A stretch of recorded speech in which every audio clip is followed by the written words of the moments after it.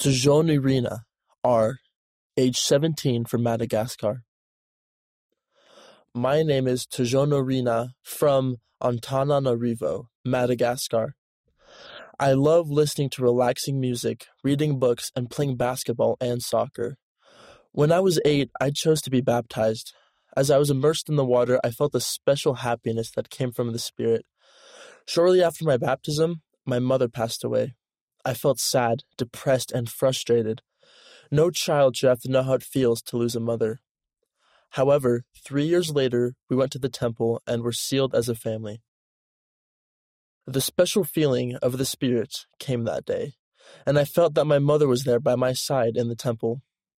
I have faith that I will see her again someday. I strive to always remember what I felt at the temple. I keep the Spirit with me by reading the scriptures and studying about the blessings of the temple. When worldly messages try to confuse me, I study the scriptures and trust in the words of prophets. They encourage me and strengthen my faith. Share your story and read stories from other youth at the Strive to Be Instagram. Read by Enzo Patello.